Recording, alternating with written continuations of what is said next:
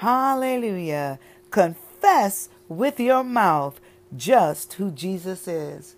Matthew 16:16 says, Simon Peter answered, You are the Messiah, the Son of the living God. Who is Jesus? All believers should confess that he is the Christ. This is exactly what Peter did. He did this by responding to Jesus saying, You are the Messiah, the Son of the living God. Jesus knew that man did not tell Peter this, but that God told Peter through the Holy Spirit.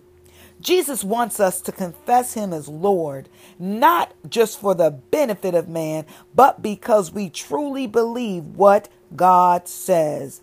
Confess that Jesus is Christ in every area of your life. Jesus, my Lord, my Savior, my Redeemer, my Restorer. I am thankful that you are the Christ. Praise the Lord for Jesus Christ, the Messiah and the Son of the living God.